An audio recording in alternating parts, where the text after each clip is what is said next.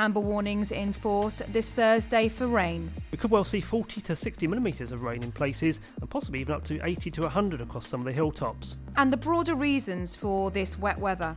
The jet stream has been further south than it would normally be, and that's been taking areas of low pressure in, certainly across England and Wales.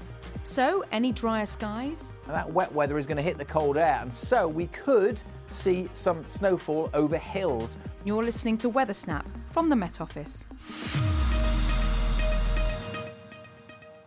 Hello, I'm Claire Nazir, and you're listening to Weather Snap, an insider's guide to the week's weather brought to you direct from Met Office HQ.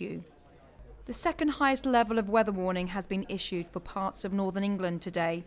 The amber warning is in force until 3 a.m. on Friday morning. Here's Marco Patagna with the latest. We have an amber rainfall warning in force for parts of Derbyshire, Greater Manchester and the south and west of Yorkshire. That's valid right through Thursday night until 6 o'clock on Friday morning. We could well see 40 to 60 millimetres of rain in places and possibly even up to 80 to 100 across some of the hilltops. That rain then finally dying out during the course of Friday morning itself.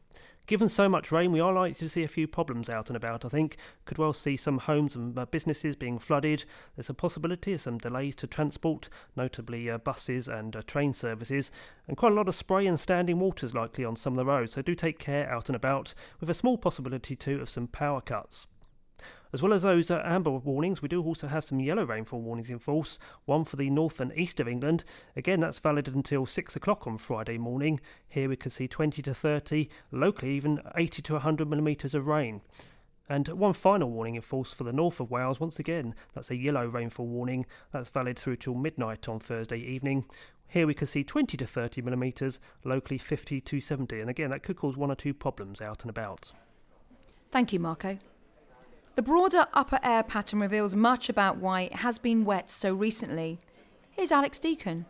The main reason why it's been so wet recently is the position of the jet stream. The jet stream has been further south than it would normally be, and that's been taking areas of low pressure in, certainly across England and Wales. One of the main reasons why England and Wales has been particularly wet, a much wetter than average October, and why generally it was a cold October as well, because we're on the cold side of that jet stream. If you follow us on Instagram or you watched the Weather Studio live earlier in the week, you'd have seen a graphic which showed how much further south the jet stream had been through October compared to average. Cast your mind back to last month and flooding stories punctuated a pretty wet few weeks. Flooding on the 8th and 9th of October caused road closures across Western Highlands of Scotland due to flooding. Some cars were submerged in a car park in Oban on the west coast of Scottish mainland. Storm Callum just a week later brought heavy rain and strong winds to Britain.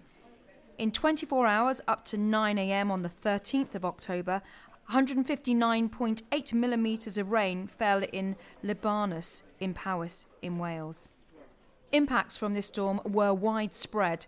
Seawalls were breached in Ayrshire, flights cancelled across Scotland as well as Northern Ireland, and trees were brought down by strong winds. Some roads became impassable due to flooding. In Wales, a man lost his life due to a landslip on a minor road in Carmarthenshire, and parts of Pembrokeshire were also underwater, with 1,000 homes left without power. Interestingly, the more southerly position of the jet stream across the UK during October meant that some parts of Scotland and Northern Ireland had overall a drier than average month. So what's the forecast for the next few days? Back to Alex. The next few days promise, well, really more of the same. That jet stream remains to the south of the UK and more low-pressure systems promising further spells of rain. Now, as one clears away on Friday evening, Friday night looks quite cold. Cold air will be seeping in from the north, and it will be a pretty chilly start to the weekend with a frost in quite a few spots. Interestingly, as the next weather system arrives from the west, bringing moisture, that wet weather is going to hit the cold air, and so we could see some snowfall over hills on Saturday. North Wales, northern England, over parts of southern Scotland in particular. Some of the higher routes here could experience a little bit of snow. There's a bit of uncertainty about the timing and so the extent of any rain or hill snow that we see into Saturday.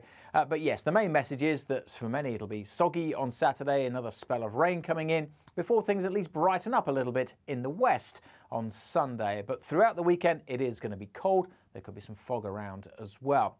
Outlook into next week, well, it just stays changeable and unsettled. Further areas of low pressure coming in, bringing further outbreaks of rain. Stay tuned to the very latest from the Met Office. Make sure you're up to date with weather warnings. Best way to do that is to download the Met Office app, or of course, you can visit our website. Thank you, Alex. Now Craig Snell has last week's highs and lows. Here are your weekly extremes from Monday the 28th of October to Sunday the 3rd of November. The highest maximum temperature occurred on Saturday the 2nd when Dunstepnage in Argyll reached 16.4 Celsius. It was during the early morning of Thursday that the lowest temperature was recorded at Nahara in the Highlands of Scotland, dipped to minus 6.2 Celsius. Aberdaron in Greenough had the most rainfall in one day. This was recorded on Sunday the 2nd of November with 44 millimetres of rain being recorded. And finally, the sunniest day was in Morecambe, Lancashire, where we had 9.2 hours of sunshine on Monday. Thank you, Craig. Before we go, the latest Mostly Weather podcast episode is out. It features the passionate musings of Gavin Prater-Pinney and his Cloud Appreciation Society. He discusses the beauty of the sky, as well as his campaign to name a new cloud type. We were able to find times when lots of people had photographed this asperitas cloud, and we had time stamps and location stamps, and we could say all these people over Belgium here. Here's someone in northern France who got it as well. And do you know what I mean? You can see roughly where it's distributed, and they're all around within an hour or two of each other. You can hear that full episode on the Met Office SoundCloud channel. That's it from WeatherSnap. I'm Claire Nazir. Producer this week was Adrian Holloway. Join us again next time when we take a closer look at the week's weather.